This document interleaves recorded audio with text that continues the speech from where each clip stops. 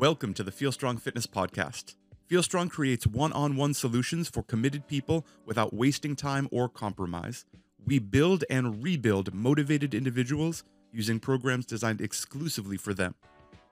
On today's podcast, we have Michael Cazayoux. Michael was on a team that won back-to-back CrossFit Games. He co-founded Brute Strength. He co-owns Working Against Gravity with his wife Adi, and he's founded Soul Searching Adventures.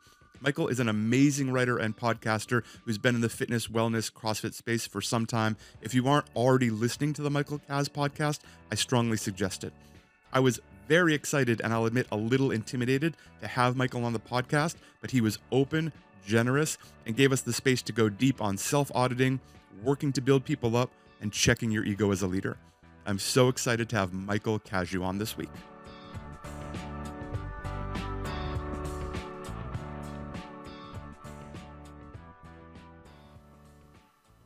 Michael Cazayoux, welcome to the Feel Strong podcast. Thanks for having me, man. I'm stoked to be here. I am excited to have you here. So I feel like I have to tell you before we get started that I am a fan, and I've been a fan for a while. I remember watching Hackspack at the Affiliate Cup, the CrossFit Games, where you won back-to-back. I have paid Brute Strength for several training programs and enjoyed it. And I love you're so good at podcasting, and I know you do a bunch of it, but I haven't heard enough people talk about how good you are at it. And I think my impression is one of the reasons that I really like listening to you is that you seem genuinely interested in other people. Dude, thank you so much for all of those kind words. That just feels so great to hear. Well, it's meaningful. I feel like you ask questions that not everyone does off their bullet list of questions. And I am admitting right now, I got a bullet list of questions right here. Sure. But you seem really good at connecting with people, including people outside of fitness. I found your ability to pull the parts of sort of high performers and interesting people and find those things that they all have in common enlightening. So I really appreciate it. Thank you, man. Yeah, one thing that I've learned the hard way is that usually the best questions on podcasts and in real conversations are the ones that are not scripted. They're the ones where I'm just following my genuine curiosity. And it took me, I think, way longer than most to get to a place where I could actually be present enough to stay in tune with what I was curious about in other people. But when anyone is really genuinely following their curiosity and there's some excitement behind what they're asking, those usually lead to the most insightful answers. Yeah, I agree. And I think it's underappreciated how difficult it can be to sort of stay in the moment and be authentic with someone and be willing to deviate from your 28-minute script that you've mapped out all the special clips you're going to cut up for social media later on and ask something that's actually, interesting. Mm-hmm. On that, I've gotten the impression, I know who you are. That's not true. I shouldn't say that, but I know a bunch of stuff about you. I feel like I've known you for 10 years, watching you do all of these things. And something I've really appreciated is you seem very open, very willing to being open and transparent about your experiences and things you've gone through and things you're experimenting with at the time in an effort to help others, kind of to give some value to, in my impression, give people a step up. Does that make sense? 100%. I remember reading it was 4 or 5 years ago at this point, but there was a letter to my younger self in the morning chalk up, which was pretty hairy and pretty gritty, but really, really sincere. And you're talking about a turning point in your life. And I thought it was cool that you wrote it at all and published it in this, what is ostensibly a fitness publication. I mean, you're working in fitness, but being able and willing to put yourself out there and show a side of yourself, which is perhaps challenging, but I suspect that at least one other person out there read it and it kind of reflected with them. Where does that instinct to share this stuff come from? It's like I can't not share it for a couple of reasons. One, I think I'm a pretty expressive person. And so if I'm not writing or podcasting or playing music or something like that, I just feel really stifled and bottled up. So there's a selfish desire just to get what I have inside of me out. But then there's also something just as deep, maybe deeper, in that I feel so like I've experienced so much luck in my life, so much grace from God or the universe. Just things have gone my way. For instance, I was a drug addict as a teenager, and my life could have gone to the darkest of places. I could have died or killed someone. And yet I'm sitting where I'm sitting today. I'm very successful. I'm extremely happy. I have an amazing family. And so I just feel like I've been given so much that it is my duty and my joy to give back to people, to share what I've learned that have given me so much freedom, given me so much peace of mind, especially coming from where I've come from. It's like if I can reach a place of inner peace, then you can too. If I can get over my fear of public speaking, then you can too, because I've had fucking panic attacks in front of people. So it's just a feeling of duty, and not from and that doesn't feel like a sacrifice or a burden at all. It feels like it's a complete joy and a pleasure. It brings meaning to my life to be able to share what I've learned and the experiences that have really helped me. Does being able to share those experiences and maybe realize while you're going through it that this will also be valuable to other people make those experiences more meaningful while you're doing them? Like, does this become an echo chamber as you're doing something interesting or challenging or new? Is there a part of you, because you do produce so much stuff, is there a part of you saying, well, this is hard, but I'm going to get to tell other people how hard it was, and it won't be quite as hard for them? Gotcha. I don't know if it goes exactly like that, but yeah, there's always a part of me when I'm reading something, when I'm consuming any content, and when I'm having any sort of experience, there's a part of me that will go to, okay, how can I articulate this to help other people, for sure. Which I think is a good thing in some respects, and I also wish I could be more present in my experiences. Yeah, does that answer your question? Yeah, absolutely. It's very hard to do a thing and also be thinking about how you're going to use that thing in the future. I found that even like something as simple as working out, I'm much happier working out with the camera off these days because I can just focus up. Yeah. You co-founded Brute Strength in 2014? Correct. And one of the things that really impressed me about what you built there was, I don't think anyone had really done it before, or I hadn't noticed people doing it before. You pulled experts from all these different fields and asked them to be experts in their field under sort of the Brute umbrella, as opposed to this one smart, shining coach at the top dispensing knowledge. I say this is a one-person company dispensing knowledge in fitness. But I was really impressed that you did that, and I feel like it took a fair amount of putting your ego aside so that other people could have better results. What kind of a leap was that, deciding to bring all these people in who were, perhaps better at elements than you were? Yeah, I appreciate that generous take on what we were doing. I don't think that it was that big of a leap for me, because I saw myself as like a generalist, and a relatively like beginner generalist at that. And I had just come from the like high level sport field. I was working at LSU, so working with some of the best athletes on the planet. And so I saw how those athletes were treated. They had a different coach for every aspect of their game. They probably had 10 to 20 different experts, all collaborating and working together to help this athlete succeed. And so it just seemed kind of obvious to me that as CrossFit continued to grow and the competition became stiffer and stiffer, eventually the landscape would move in the direction of these athletes having an expert in everything. So that seemed obvious to me. And then, yeah, it was just like a genuine, I think, humility. Like I just knew that I wasn't the guy that was going to be the best at all of these different disciplines for people. Well, I think you're being a bit modest. Like that humility is often hard to come by in the fitness industry, especially at the top of the food chain, especially at the people who are dispensing the programming or claiming to be the expert or things like that. Was there any identity crisis going from that working with elite athletes and being an elite athlete yourself to transitioning to working in a fitness company? Identity, I'm not sure about like a full-on identity. I had an identity crisis going from athlete to coach for sure.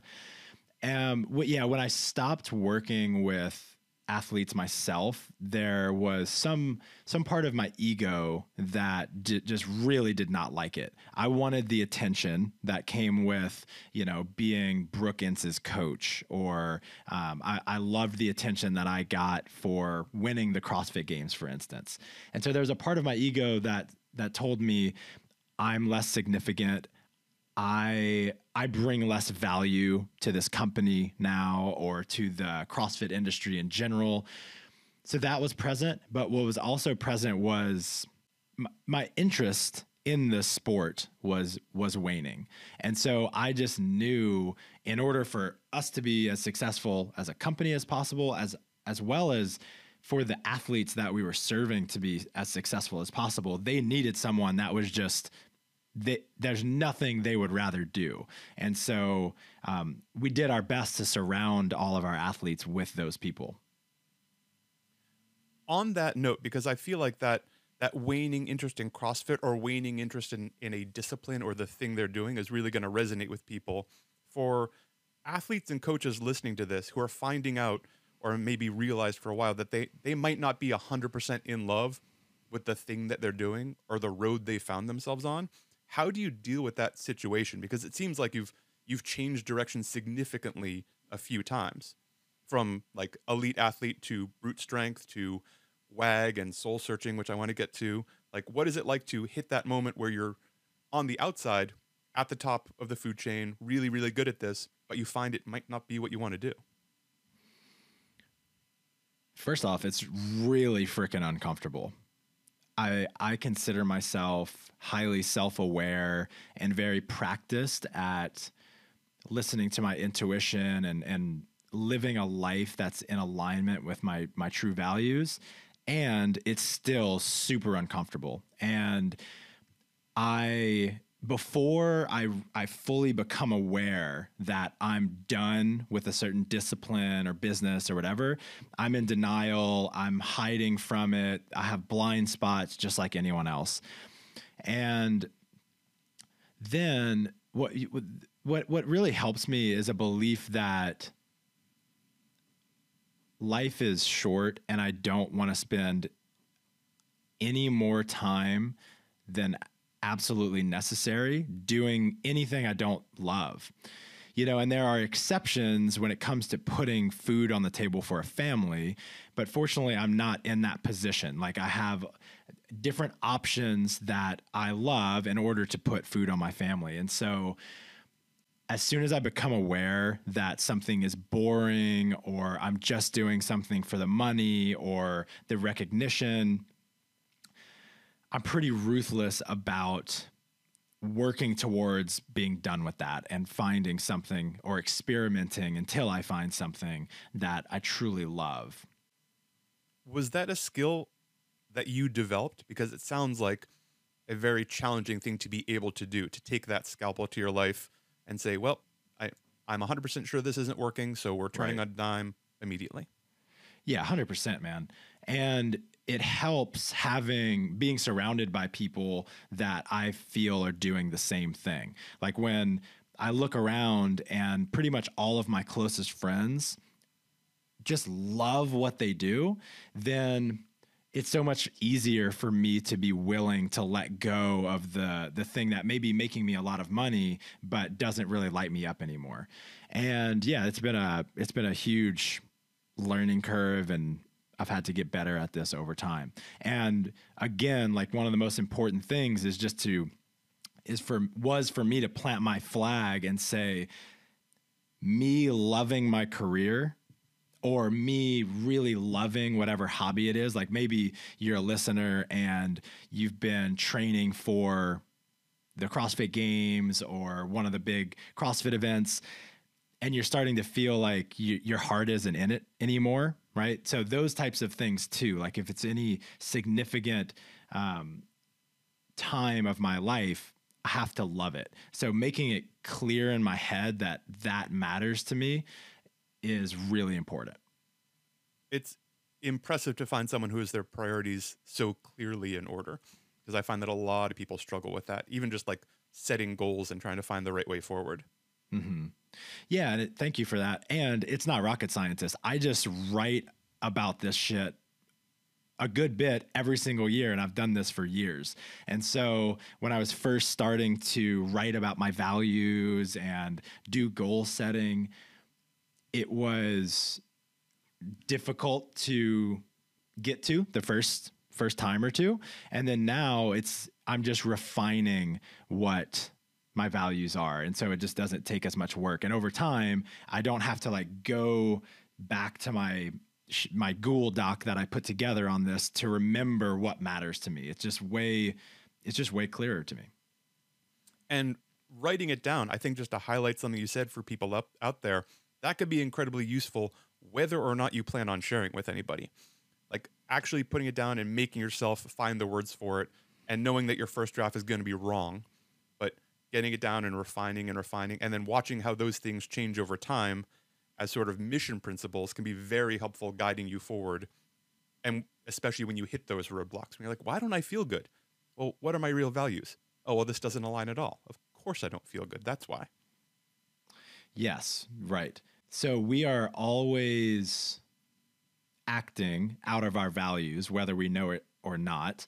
And it can really help to get clear about what we have been valuing in order to potentially change what we want to value. So here's what I mean by that. The best way to see what you have been valuing is, and I'm taking from a mentor of mine, is to look at your calendar and your checkbook. Where are you spending your time and your money, right? You might say family first, but if you're only seeing your kids for 8 hours a week and you're spending all of your money at the bar or playing poker with friends or I don't know, wherever, then is that your top value or is it number 6?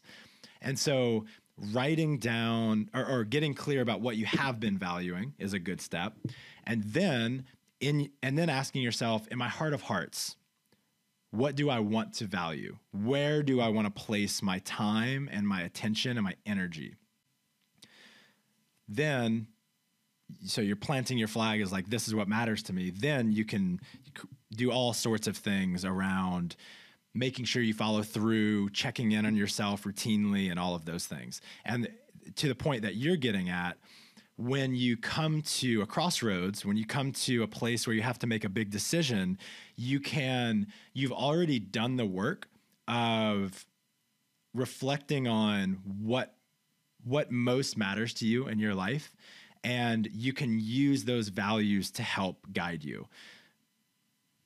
I love that. And that calendar checkbook idea, first of all, I think is simple and brilliant.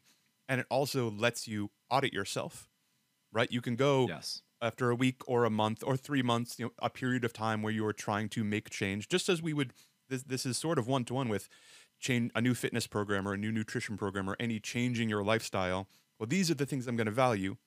I'm going to do it for 4 weeks and then go back. And how'd you do? Is it still, 17 hours of poker a month? If that's your top value, that might be great. I am not anti-poker.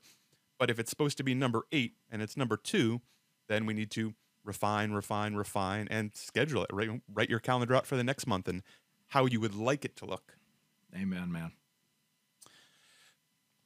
What if people, as someone who has several things going on at once, there's a lot in the fitness wellness industry of people going all in and going 100% at this one goal, one direction. And I tend to push back against it at least a little bit. I really like people having multiple things that are important to them at the same time. Yes, your fitness can matter, but hopefully you have a relationship that matters and a career or a job that at least you don't hate and is maybe somewhat fulfilling, and a hobby that you love. How do you split those things up, those sort of different elements of your life, those different buckets? So are you asking how I find and maintain balance in my life? I think so, yes. Is that kind of what you're asking? Like not getting too focused on one thing, but not letting yourself attempt to focus on 170 things. Right. Well, first, I want to acknowledge that I've always been a sampler, right? I like to be doing a lot of different things at once, and I think most people are that way. However, there are people that can become hyper-focused and obsessed on a single thing and have a genuine desire to go all in. And a lot of times, those are the people that end up becoming like the best in a field or something like that. And so I can't directly relate to that.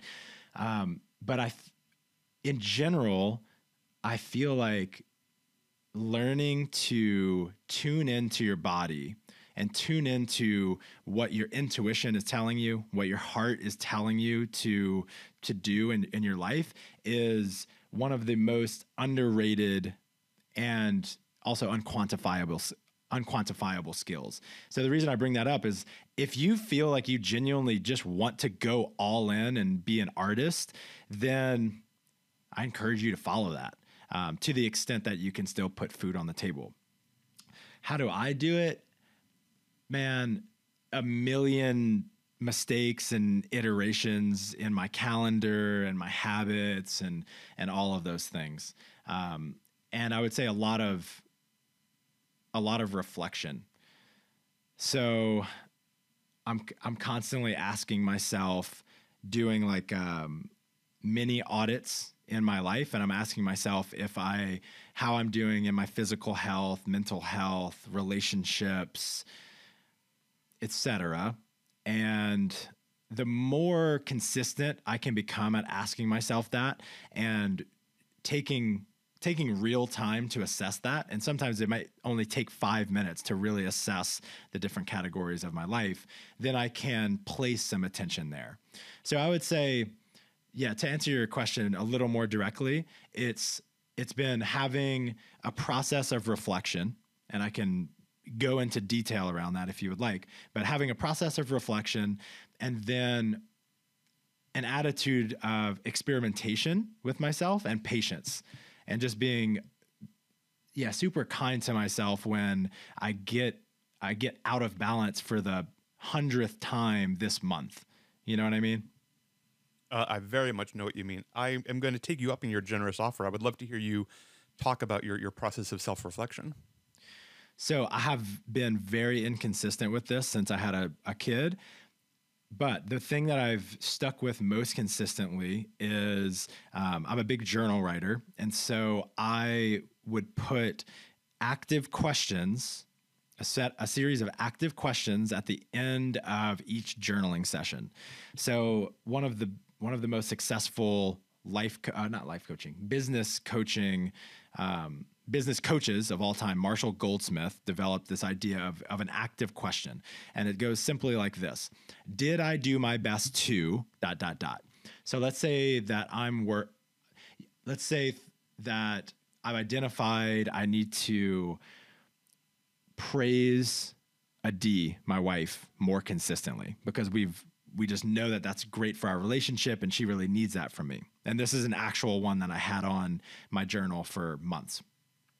The active question was, am I doing my best to praise Adi proactively and explicitly? And then I would give myself a 1 to 10 rating.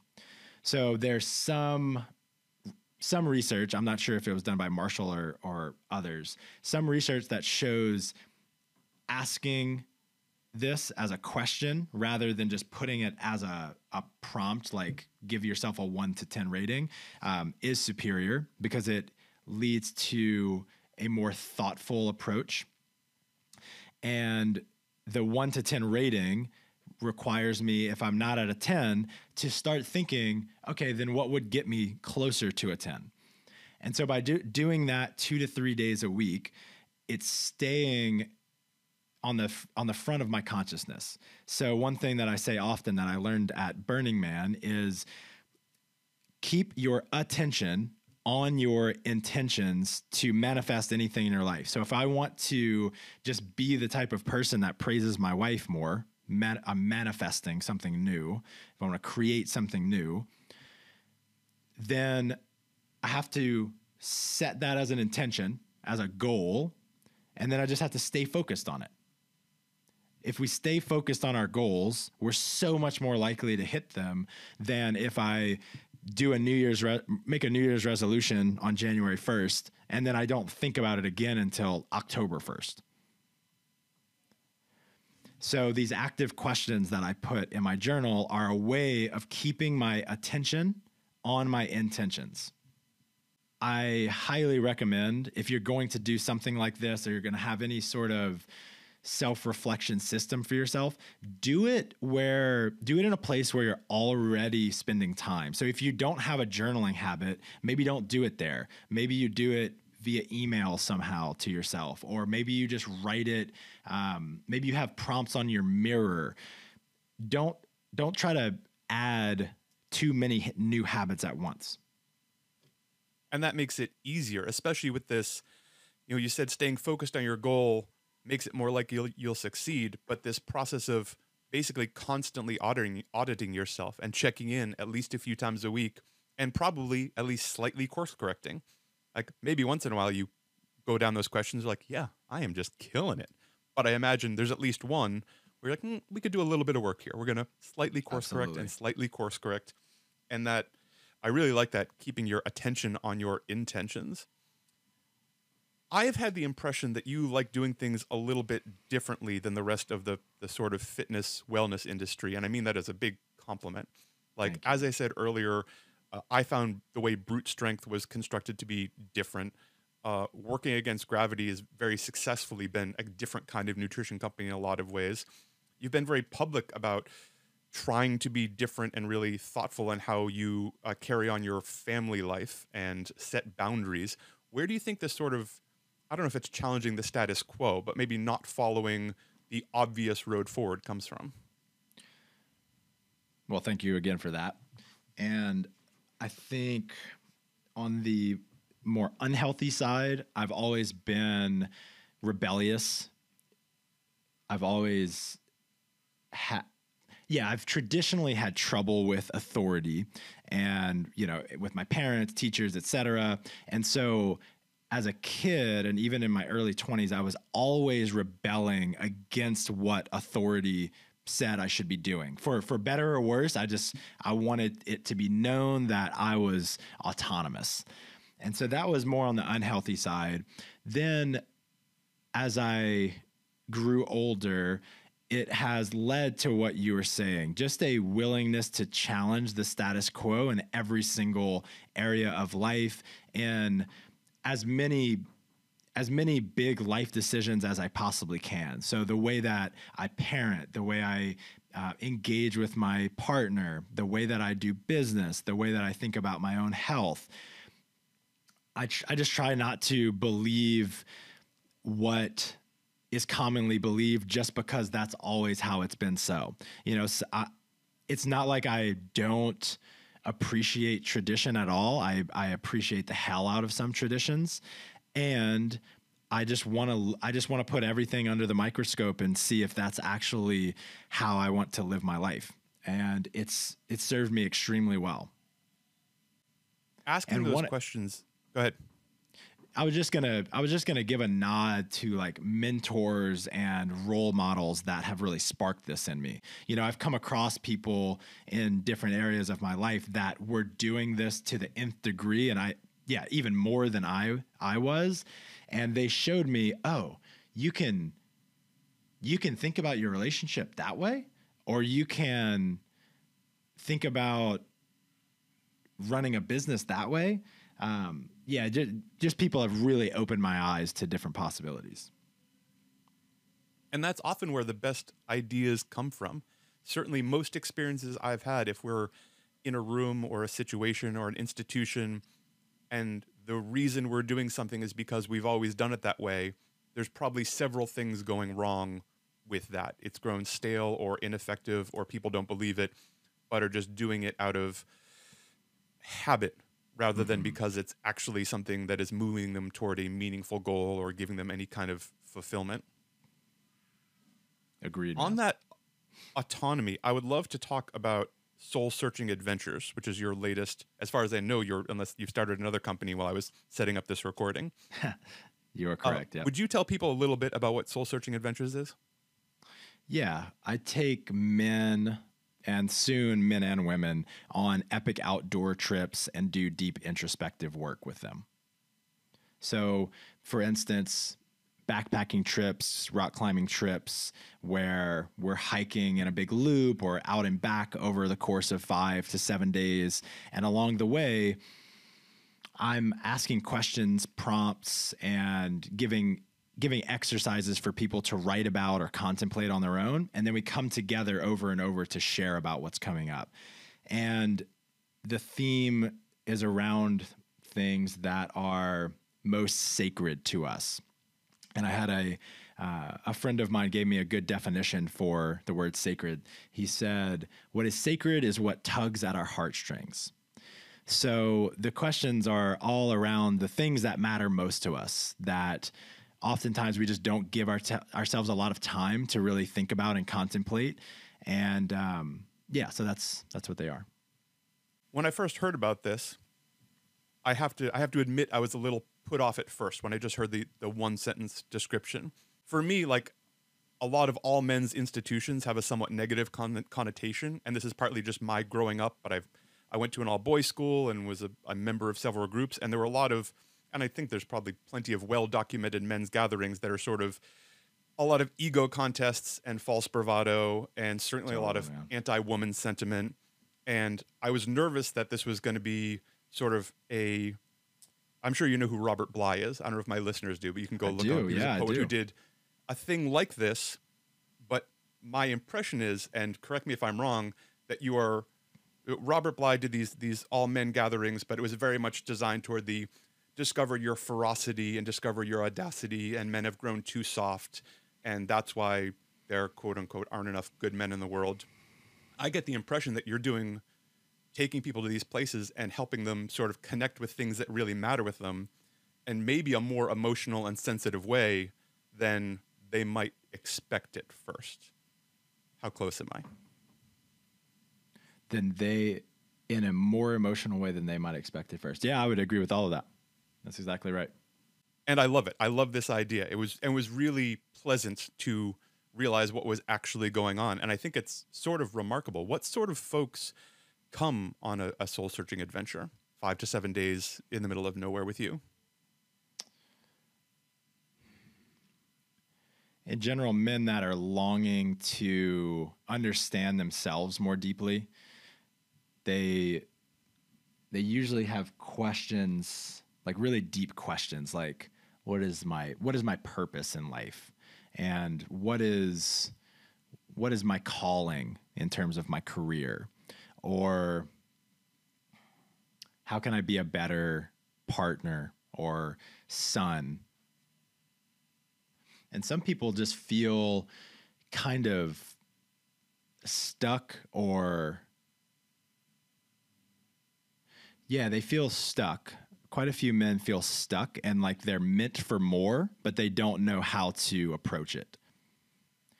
And then lastly there's a very common thread of men wanting to connect more deeply with other men and go beyond just meeting up to watch ball games or play a sport, and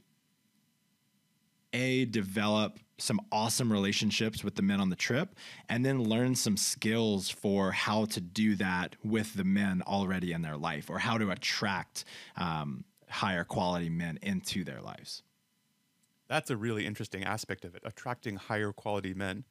And that certainly appeals to me. No offense to any of the men I know out there, but just referencing what I said earlier, there's been some challenging experiences. Does this correlate at all with your addiction recovery practices? Because I believe I read something about you spending a fair amount of time outdoors, and that was a part of it. Is that true? Yeah, so this whole thing is full circle for me. So my first rehab was a wilderness therapy program in Utah. And this is very similar to what I experienced. And we've already talked about you have some experience sort of feeling stuck and not wanting not wanting to keep going in the direction you're going and have developed these sort of systems to figure out how to get yourself unstuck, is there any, we talked about abandoning ego a little bit earlier. Is there any ego associated with being the person who's going to take these folks out for a week and teach them how to be better men and better fathers and better partners? 100%, man. And it's because I'm a human being, right? Like if I had no ego associated with it, then I would be enlightened and maybe meditating in a forest somewhere. So yeah, there certainly is. And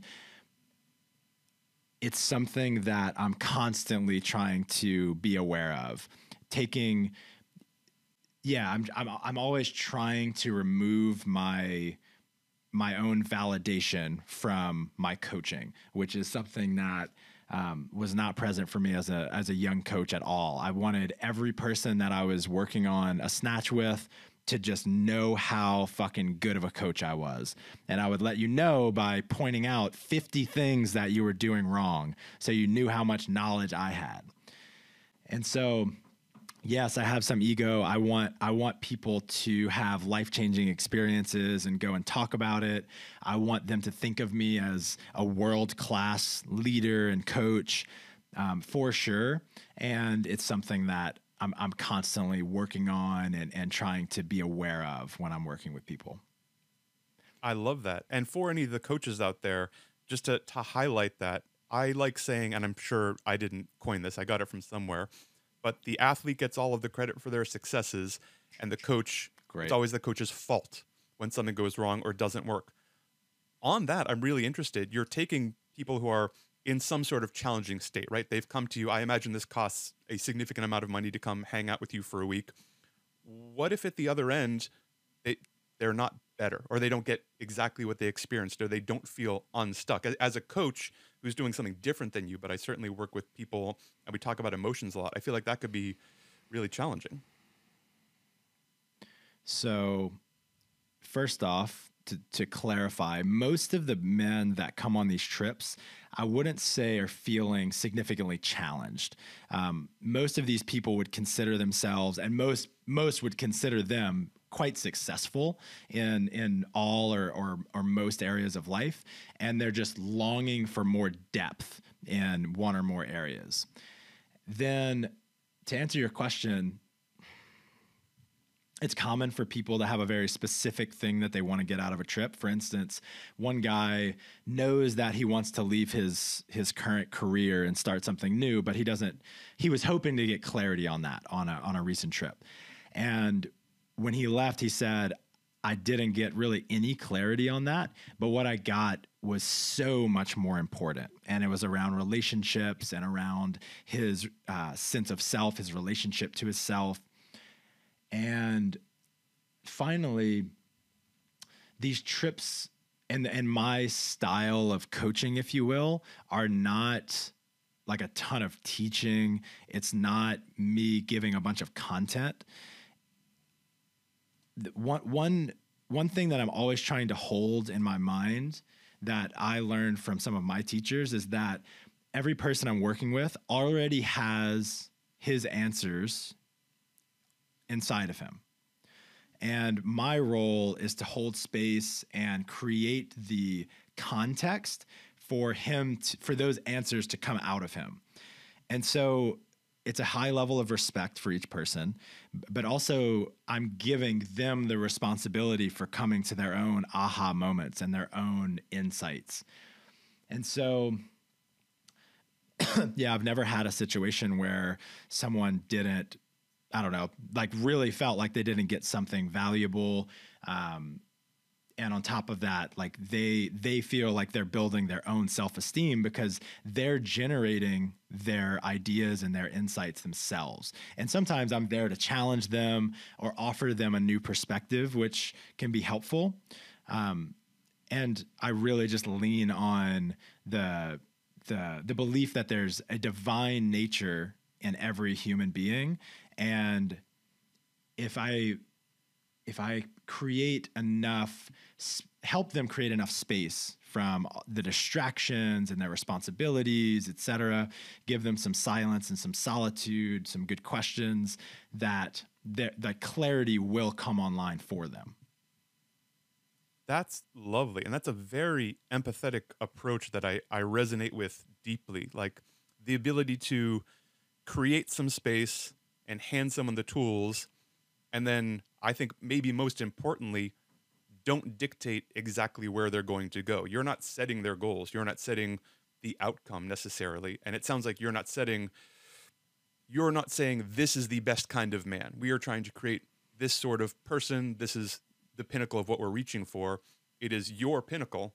And we're going to try and create some space. And I have these excellent tools you can work with. And we're going to reveal more and more about who you are. And then we'll celebrate that and take you to your best goal. 100%, man. I love it. Michael Cazayoux, this has been an absolute joy. Thank you for coming on the Feel Strong podcast. Likewise, man. I've had a blast. Thank you.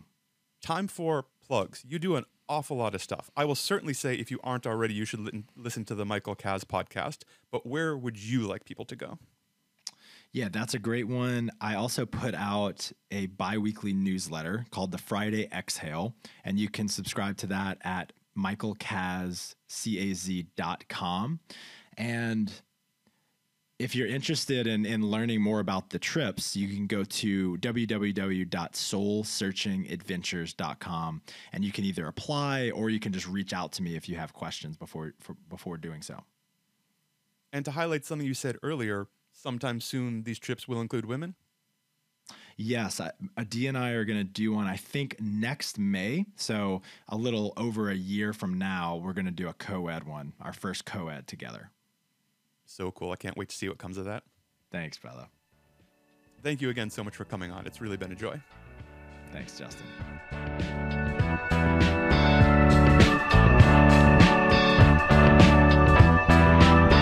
Thank you so much for listening to the Feel Strong Fitness podcast.